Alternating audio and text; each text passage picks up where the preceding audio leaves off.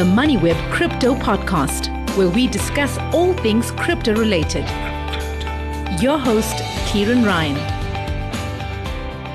The Financial Sector Conduct Authority recently released its regulatory actions report, and needless to say, part of it covers cryptos. Here's a quote from the report. One of the major issues with cryptocurrency from a regulatory perspective is the high volatility of the asset. The FSCA worries about the suitability of cryptos, particularly its volatility as an investment for large segments of the population. On the 19th of October last year, crypto assets were declared to be financial products under the FIS Act. That's the Financial Advisory and Intermediary Services Act. And so now crypto asset companies will have to get licensed as financial services providers by the end of this year. This seems to be an interim step, as the report makes it clear that further regulation is likely once the Conduct of Financial Institutions Bill, or COFI bill, is passed. It's also become clear that some players in the crypto industry are attempting to skirt the law. Imagine that. Particularly when it comes to trading in crypto derivatives. Most of these involve a type of derivative known as contracts for difference, where you're not actually buying the underlying crypto, you're merely buying exposure to the price movement in the crypto. To help us understand this better, we're joined by Gerard van Deventer, who's Head of Enforcement at the FSCA. Welcome, Gerard. Thanks for joining us in the studio today. Thank you very much, Kieran. It's a pleasure. I listened in on your presentation to the media. I must say, I was staggered by the sheer volume of investigations you undertake every year. Nearly 440 new investigations opened and about 400 closed. That's all in 1 year. It's pretty impressive. I don't know how in-depth these investigations are, but tell us a little bit about that. Have you got enough staff to do all of this work? Thank you, Kieran. Yeah, I certainly can't admit that I have enough staff because I always want to ask for more. No, I'm only joking. Let me just put that number in perspective for you. Not every investigation that we do a full investigation. We certainly don't have enough staff for that. And I don't think we could ever employ enough staff for that. We will kill the industry with levies if we do that. So we have just under 40 staff to cover all investigations and enforcement. And that, of course, includes the market abuse issues, the insider trading and so forth. But our investigations really range from a quick desktop, establish what the issue is, what's going on, make sure that we don't have to pass it on to another agency, or then to come to a conclusion, warn the public and hand it over to the police, to full investigations that could run for years. And I think Steinhoff is a good example of that. But trading was also quite a big investigation. So you have all those kinds of investigations that makes up that number. And part of that number also comes from enforcement actions that happens, of course, in the supervision area at the FSCA. But at the end of the day, the truth of the matter is that it is impossible to investigate every complaint that comes across our desk. So we have a case selection policy, and we look for cases where there is a bigger impact in the market or for clients, or a high profile or a good reason to do a full investigation. And yes, my staff work extremely hard. They're very dedicated, and we tend to survive. All right. I mean, I know I correspond with you a fair bit because just, for example, in the last week, MoneyWeb readers, they write to me, have I heard of this or that group? I do my own little desktop investigation, and it's quite easy actually to see if this is a legit company or not. But I pass that on to you because sometimes you have to put out a public warning about these. But they're happening so fast. That's the thing that is amazing. Is this a sign of the times that we're in? Yes, Kieran, I don't know if it's a case of it now becoming more well known. I mean, the journalistic issue here, the role that the journalists play is very important. And even if we don't touch a case, guys like you bring these things out and the public actually have an opportunity to be warned. So maybe we just tell people more about it. But I think a lot of it is actually technology enabled, because scams have moved from bank accounts and from businesses that I could kick down a door and raid the place to cell phones, to WhatsApps. So I think it is enabled a bit. We've certainly moved to monitoring social media platforms, and that has been very interesting. There you pick up the scams very quickly. And as you say, Kiran, there are these obvious red flags, the unrealistic returns and the vagueness about what this product is about and so forth. So yes, it is a sign of the times, but I think it's also just more well known right now. Just on that point, I mean, for people who don't really know how to spot a scam that quickly, and I'm sure you could do it in 5 seconds. If you're offered a return which is fantastic and is way above what the market is currently giving, that should probably be your first red flag. But then you go to the website and you have a look and you see, okay, they talk about us. Do they disclose who the directors are? Do they have a phone number and a physical address? If they don't, that's you're looking at a virtual operation that could be run out of anywhere. Bad spelling on the website, and but the main thing is just, I guess, be careful of these unrealistic returns, right? Absolutely, that is certainly the number one red flag, is unrealistic returns. You know as well as I that if there was a way to make those returns, you're not going to tell anybody about it. You're going to keep it for yourself. And it is simply not possible to have those returns. And often the claim would be it's based on crypto, and then you look at the reaction in the market of crypto, and that nowhere matches that. It's very easy to get those returns if you're running a Ponzi scheme, of course. So that is certainly our red flag number one. But I must tell you, the other big thing, Kiran, that your listeners can look out for is vagueness. As you mentioned, you're not sure who the directors are, and most importantly, you're not sure what the financial product is. They speak about investments, but they are never specific about what that investment is. And part of that reason is they want to stay away from our jurisdiction. So the moment they claim it is a specific financial product, we have jurisdiction, we can step up. So I think vagueness is a massive indication of something being wrong. And my simple advice to people is that if you do not understand the product, please don't get into it, because that is just madness. Right. Let's focus on cryptos for a second. Going back to the report does make it clear that you're concerned about ordinary public getting involved in cryptos, which is extremely volatile. We saw Bitcoin dropping 70%, more than 70% last year. Then, of course, it's up again, another 60% or so this year.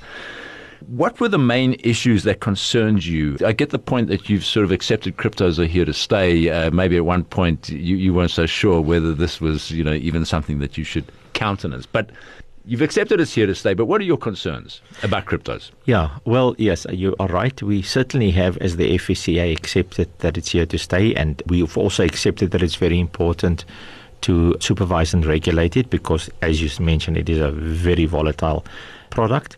And for a moment there, when FTX was not doing so well, I thought, well, maybe we're wrong. Turns out we were not.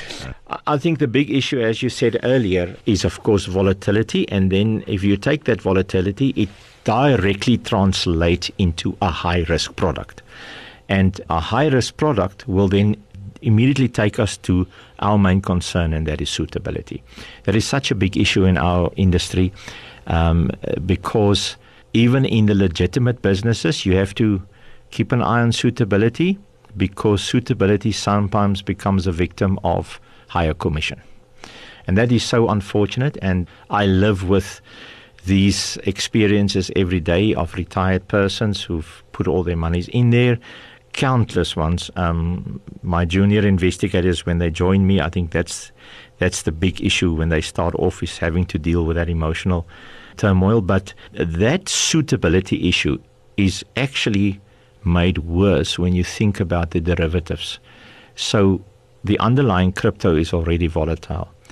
Then you add the derivative aspect to it, the contracts for difference that you mentioned.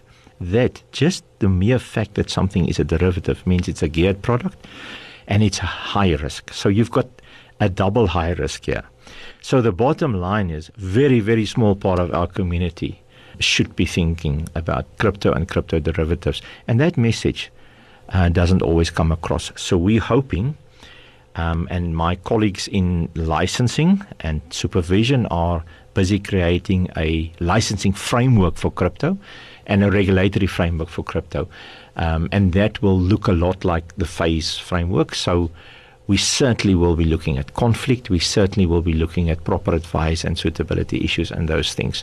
So I think that is the main concern. But there's another concern there, Kiran, that is also very important, and that's obviously something that we see all the time because of what we do, because of our mandate. And that's the fact that platform trading and crypto trading and CFDs is an extremely popular place for scammers to hide.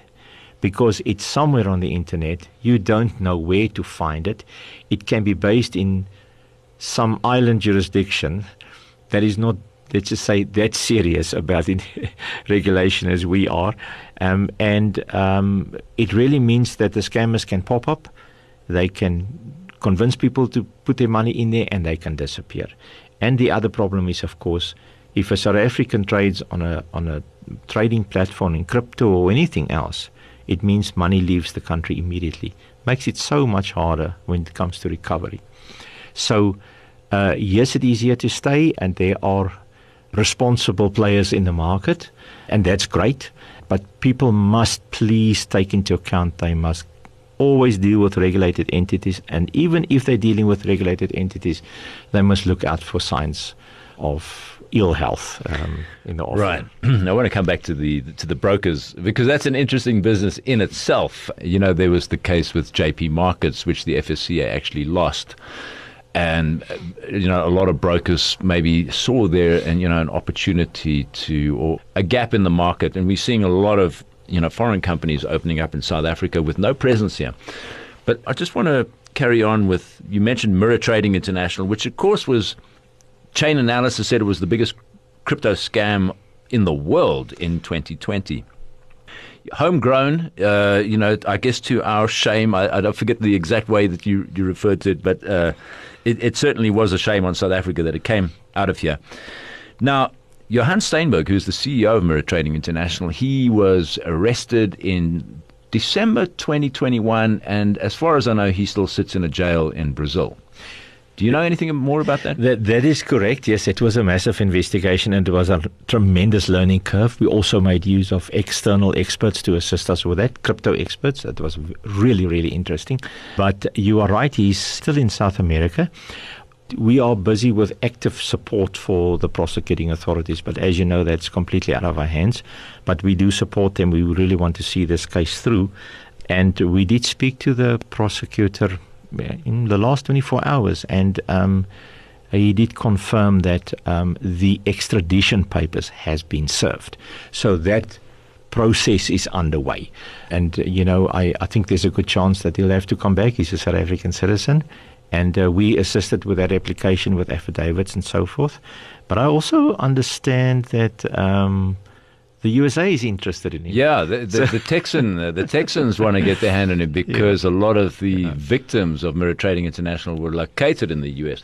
So I think they are also trying to extradite him to the US, which is, either way, he's not going to see much daylight for the next decade or so. I agree with you, and with the greatest of respect, I think that is well deserved. But it's not unusual for countries to fight about an accused, so this is one of those cases.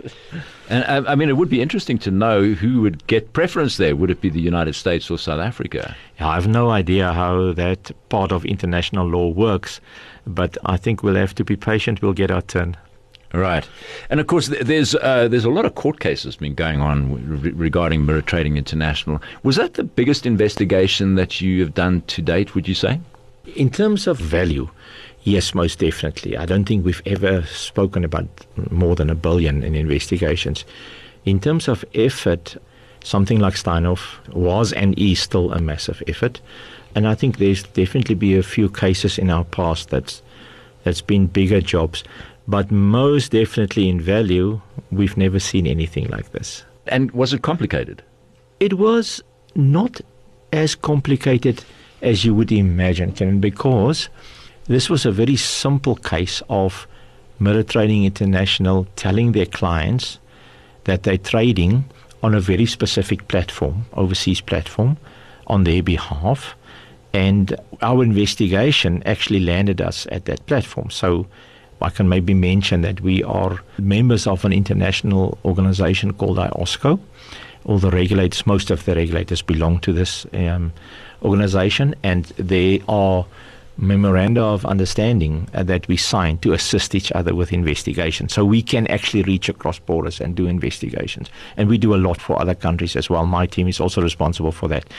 So we did get that assistance, and we actually got full cooperation from the 2 or 3 platforms involved. So there were claims that all this trading took place on 2 or 3 platforms. And we got full cooperation, and the truth of the matter is it was relatively easy to establish that it's absolutely not true. There's no trading. There was a little bit of trading in his own name, and that was quite strange because our victims that we interviewed had statements, trading statements that they gave us. And it turned out that that statement was nothing more than the demo function on the platform trading, where you can demo and test your skills and so forth. And they took that, downloaded that, doctored that a bit, and the platform actually matched up the demo trading for us with a false statement. So at the end of the day... Well, I think the other point to mention was that in the trading that they did do, they lost more than half of the money. Absolutely, they lost most of the money. The other claim under oath was that they've got this magic bot that's doing this trading, and it's wonderfully successful, and it was designed by a gentleman from Polokwane. We tracked down that gentleman eventually. It wasn't easy. Yes. And he made it very clear that, no, that is not his bot. He did do a bit of work long time ago, but not recently. Yes. So the fraud and the misrepresentations was not that difficult to shoot down. Yeah. Of course, if you're talking about tracking those crypto assets and finding them, etc., which was with our assistance, but mostly the job of the liquidators, that's a different story. That is complicated, and that is specialized area. But the actual core story here, Kiran, was quite simple. MTI was simply lying to their clients. There was no trading, and it was just a very interesting Ponzi scheme.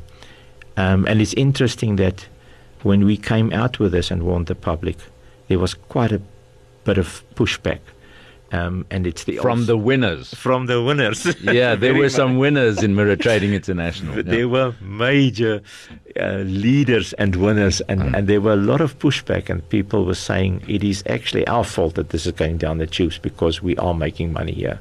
Yeah. But that's how a Ponzi scheme works. Yeah, look, I mean, again, the red flags written all over that. You know, Johann Steinberg, they didn't even have a board of directors. They never submitted any financial statements, you know, and correct. If you look at the volume of funds that were involved there, I think if you tally it all up, it depends at what price you're going to, you know, you value the Bitcoin, but it was more than 29 billion rand, yes. I think. Yes. You cannot have an operation, a multi-billion rand operation, with no financial statements, no board. Yeah. So you would know that we applied for search warrants, and we very carefully issued them exactly at the same time in 3 different provinces. So we literally waited around the corner one morning with police escort and so forth, and we entered 3 premises, Polokwane, Durban, and Stellenbosch. And we mirror imaged the servers, the cell phones, the laptops, and all of that, and we got out again. But I can tell you now, if I had to give you an impression of what we saw at these buildings, that was not a big organization doing business. Somebody's house and somebody's backyard and so forth, you know. It's certainly not an entity of that scale. Yes. So no. There was a lot of red flags, but the public don't see red flags if they make money. And people very easily will say that's because of greed, but I'm afraid these days it's probably also because of desperation. Yeah, it does seem to be that way. And I'm sure, you know, you mentioned the heartbreaking stories, you know, people who've worked all their lives and they're probably in their retirement years now. And they think, you know, maybe I can spice up my revenue a little bit if I get involved in this investment. And of course, it just this week, somebody wrote, and I actually referred the email, I think, onto you, where he was enticed into an investment scheme which he tripped on the internet. And it started off with a small amount of money, $250, and very quickly, within a month, $54,000 had been paid over. Wow. His paper profits, which are $100 and something thousand, but he's got to pay a license fee originally they wanted 10%, but they discounted it for 5%. That's very kind of them. You can see, so whenever you got to get money to get your own money, pay money to get your own money back, That's right. that you're That's dealing right. with a scam. And unfortunately, it's a lot of people who are in retirement and they are struggling and they fall for this kind of thing. You are so right, and I'm not a psychologist and I shouldn't dabble in that area. But we see that often, that people are quite prepared to pay more money to apparently get their previous money that they lost back. But I see a very interesting psychological thing there as well. If that retired person lost the family's money, he doesn't want to let go, because this is his role, is to keep the family financially safe. He really just doesn't want to let go of that. He will pay the extra, and he will then eventually come to us and blame us and do everything else, because he can't accept that this has happened. And that's very, very sad, actually. Right. Okay. So coming back to this regulation of the crypto sector, crypto asset service providers, CASPs, they call them. I guess your office is dealing with, and not necessarily your office, but the FSCA is dealing with a ton of paperwork. People are applying, right? So not yet. It's going to start in June. You probably know that it was declared a financial product, but then at the same time, we gave an exemption to the industry to get their house in order, because there's a fair amount of prerequisites to get your license. There's the fit and proper issue, but apart from that, there's also the skills and qualifications and experience and working under supervision and so forth. So we've given the industry an exemption so that they can get their house in order. In the meantime, while that is happening, my colleagues in licensing and supervision are creating that regulatory framework and the licensing framework to make sure that we can handle what's coming. I believe my colleagues will be ready for it.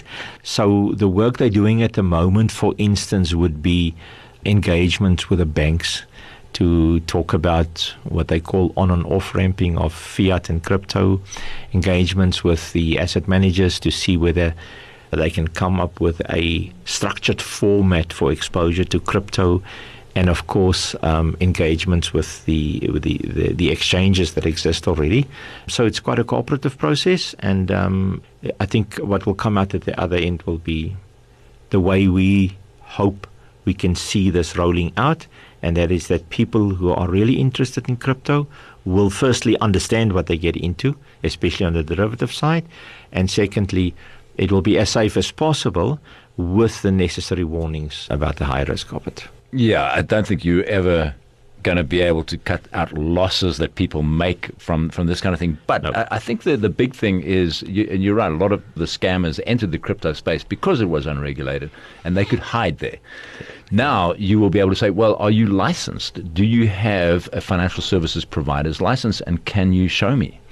That is absolutely true, but there's a bit of a misunderstanding there in the industry, maybe only parts of the industry, to be fair, and that is that if you're talking derivative crypto, it has always been licensed. Yes. And you've always needed a license. But it's licensed under the Financial Markets Act, isn't it?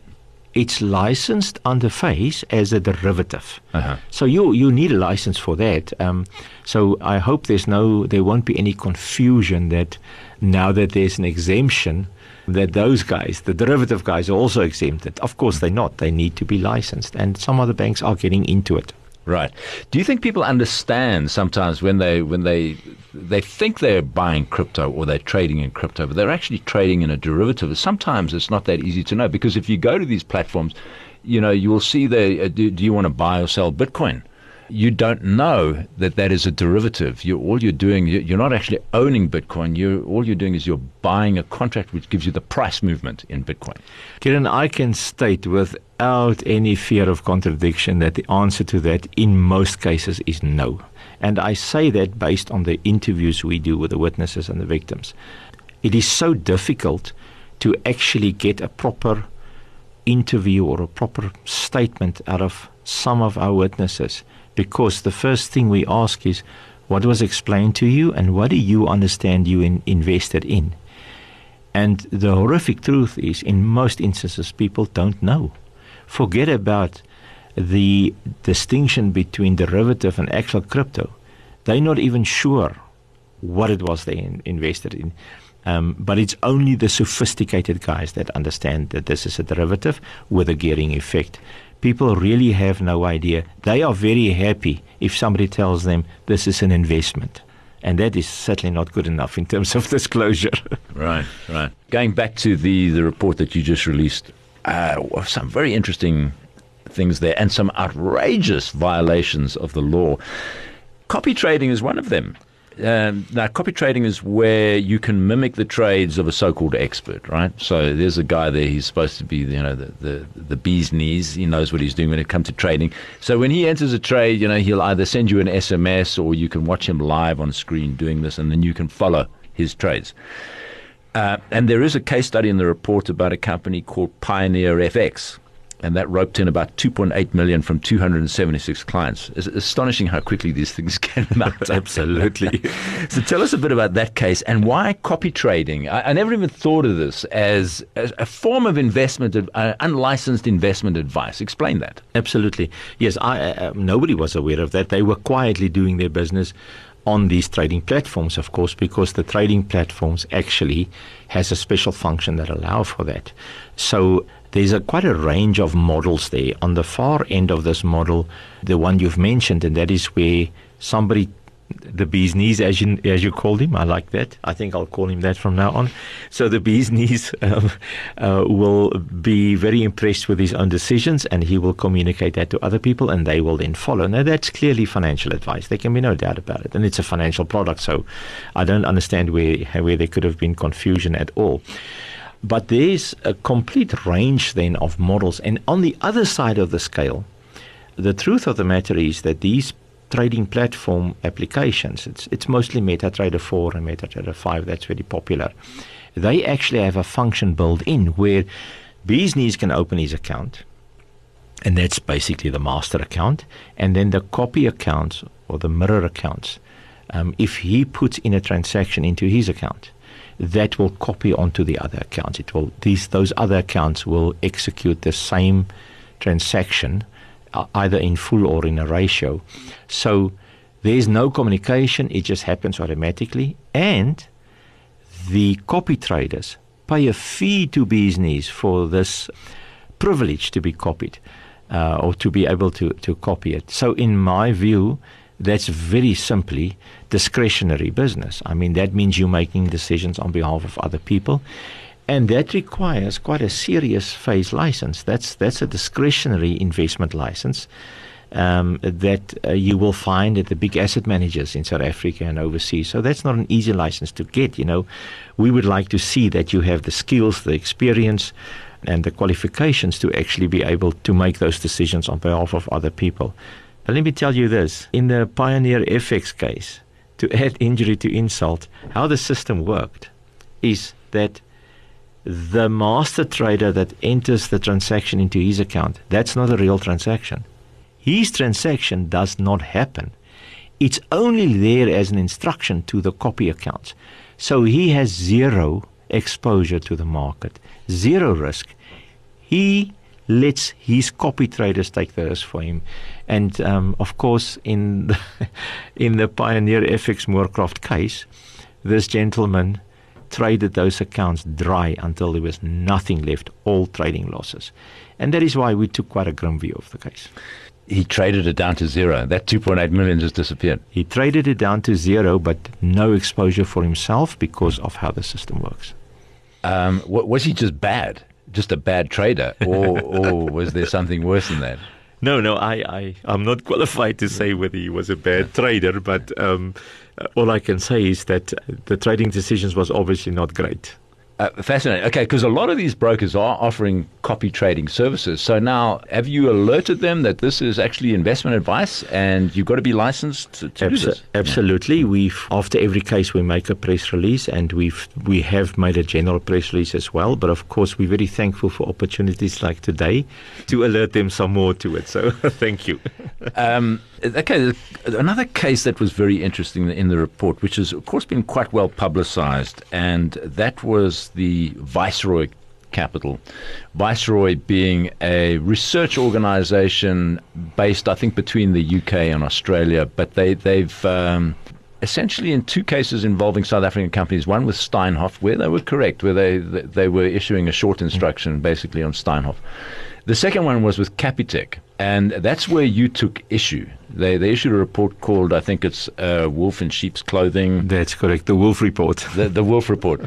But what happened there was they were saying that, Capitec's financial statements were overstated, they were false, they were incorrect, and they basically issued an instruction to short the stock, but had given prior notice to a hedge fund to take a short position, and that the advisor itself would earn a percentage on that. And of course, they earned, I think the report says, the hedge fund earned about 82 million from shorting that stock. At that point, you said, okay, that's enough. And I guess the concern, and it would be a concern for people who involved in giving any kind of advice, offering an opinion on a stock. Yes. When I read that, it's like, wow, you got to be pretty careful about what you're doing here, even as a journalist. Absolutely, because there are consequences, no doubt. So in this case, you're absolutely right. There's no doubt, and that's not even dispute that what they said in their report was false. There's no doubt that they arranged for short positions beforehand, so the motive is quite clear. And that is a clear breach of our anti-market abuse provisions in the FMA, in the Financial Markets Act, and specifically the false reporting, and in this case, deliberate false reporting. And this is why we took issue with it. It was actually, the directors were UK and Australia, but the company is actually New York based. So we imposed a 50 million fine, and we made it known. But unfortunately for us, on reconsideration to the Financial Services Tribunal, the judge said that you're overreaching. The judge said, look, this is a foreign corporate entity, it's a peregrinus, as they say in law, and you are not able to impose a penalty. So it's not that they haven't done anything wrong, it's just that the view is that we don't have that type of jurisdiction. So you can appreciate that in today's day, with today's markets, and with there being no more borders when it comes to financial services and investment and so forth, this cannot be accepted by us. We need to look at that. So we're definitely taking the matter on appeal, and we'll see what happens. And that's in the High Court? That will go to the High Court, yes. So maybe the judge was correct, but we have to take it on appeal. I think it's the responsible thing to do. But we'll also look at our structure and so forth to see whether we can change something to make this better. We have this ability to do investigations cross-border, so it will be a waste if we can't do something about it. Yeah. There were other areas of violations that came up in the report, and you mentioned funeral parlors that are doing a little side hustle selling insurance policies without the required license, and then you've got some FSPs, financial services providers, which you call runners. Basically, it looks like they're selling fictitious policies, or they're somehow disguising the business flow. Just talk about that quickly. Sure. So let me start with the runners. That is an unfortunate situation that we also came across. So this is basically where one of our financial services providers employ persons to actually drum up business. And then the idea is that you would bring that business to the FSP. And that FSP will then ensure that everything is done correctly in terms of codes of conduct and so forth. So one of the most important things is that the qualified FSP must sit with the client and advise him properly, and there must be a record of advice, etc. So there's a whole framework of protection for the client. What happens here is that's way too much trouble.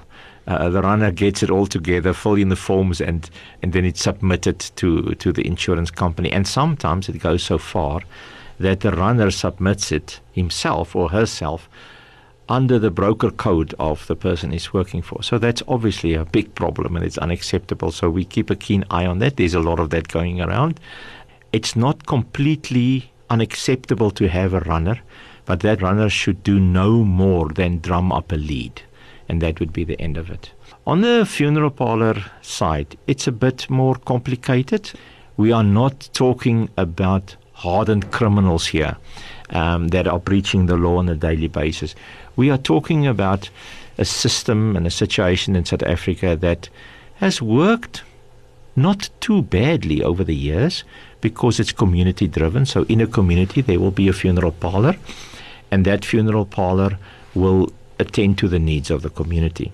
The problem comes in that not everybody is in a position that when there's a death in the family to immediately pay for a funeral, which surprisingly enough is quite an expensive business.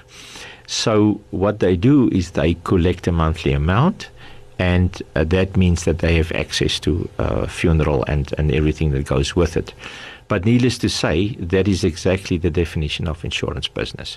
So we've been trying very hard to convince these entities and the associations that what should happen in a case like that is that money, that premium, should go to an insurance company, and there should be proper underwriting, and there should be proper information, etc. So we're dealing with that. It's quite tough. There is a bit of resistance. But what we've done from my side is we've created a special unit to deal just with that. And we're not going in focusing just on hard enforcement. We're also focusing on opportunities to regularize. Because if we can bring these entities into the fold, then this could really work, actually. Final question, Gerard. Are you seeing a trend towards better compliance overall, or are things getting worse? My sense, reading the report, things are getting pretty bad. And then, as part of that, what role is crypto playing in that? So there's two aspects to that. There's the registered entities and there's the unregistered entities. So, of course, on the registered entities, you have a failure now and then, like NEFG and so forth. But mostly, I think there's an effort to color in the lines, and it is the minority of regulated entities that overstep and that causes harm. I think in that instance, I certainly see an improvement in compliance. I see quite big compliance functions. We work with them often, my teams, and there's a lot of cooperation. And there's a lot of hard work that goes into compliance. And the compliance is a kind of a fight between sales and the FSCA because, sales wants to do everything and compliance is saying you can't do that. So there's a lot of cooperation, and I think there's a lot of goodwill, and I don't think it's getting worse in that sense.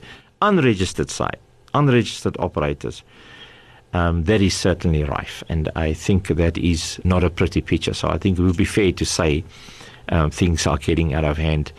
But yeah, does crypto play a role in it? The one role, I'm not talking now about crypto as a product itself, the one unfortunate role that crypto plays in our lives and in the lives of the prosecutors and the hawks and so forth is, of course, that's where your follow the money ends.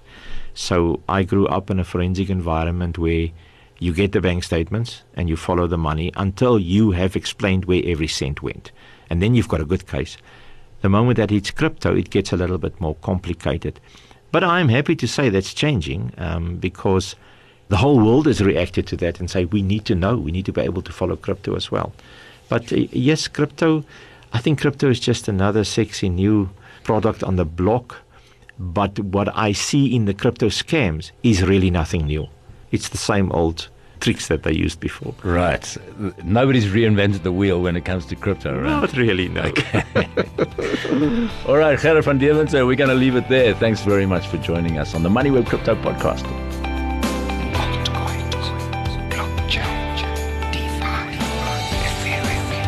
Thanks for listening to the MoneyWeb Crypto Podcast, hosted by Kieran Ryan. To listen to our other podcasts, go to moneyweb.co.za or the MoneyWeb app and follow MoneyWeb News for daily updates.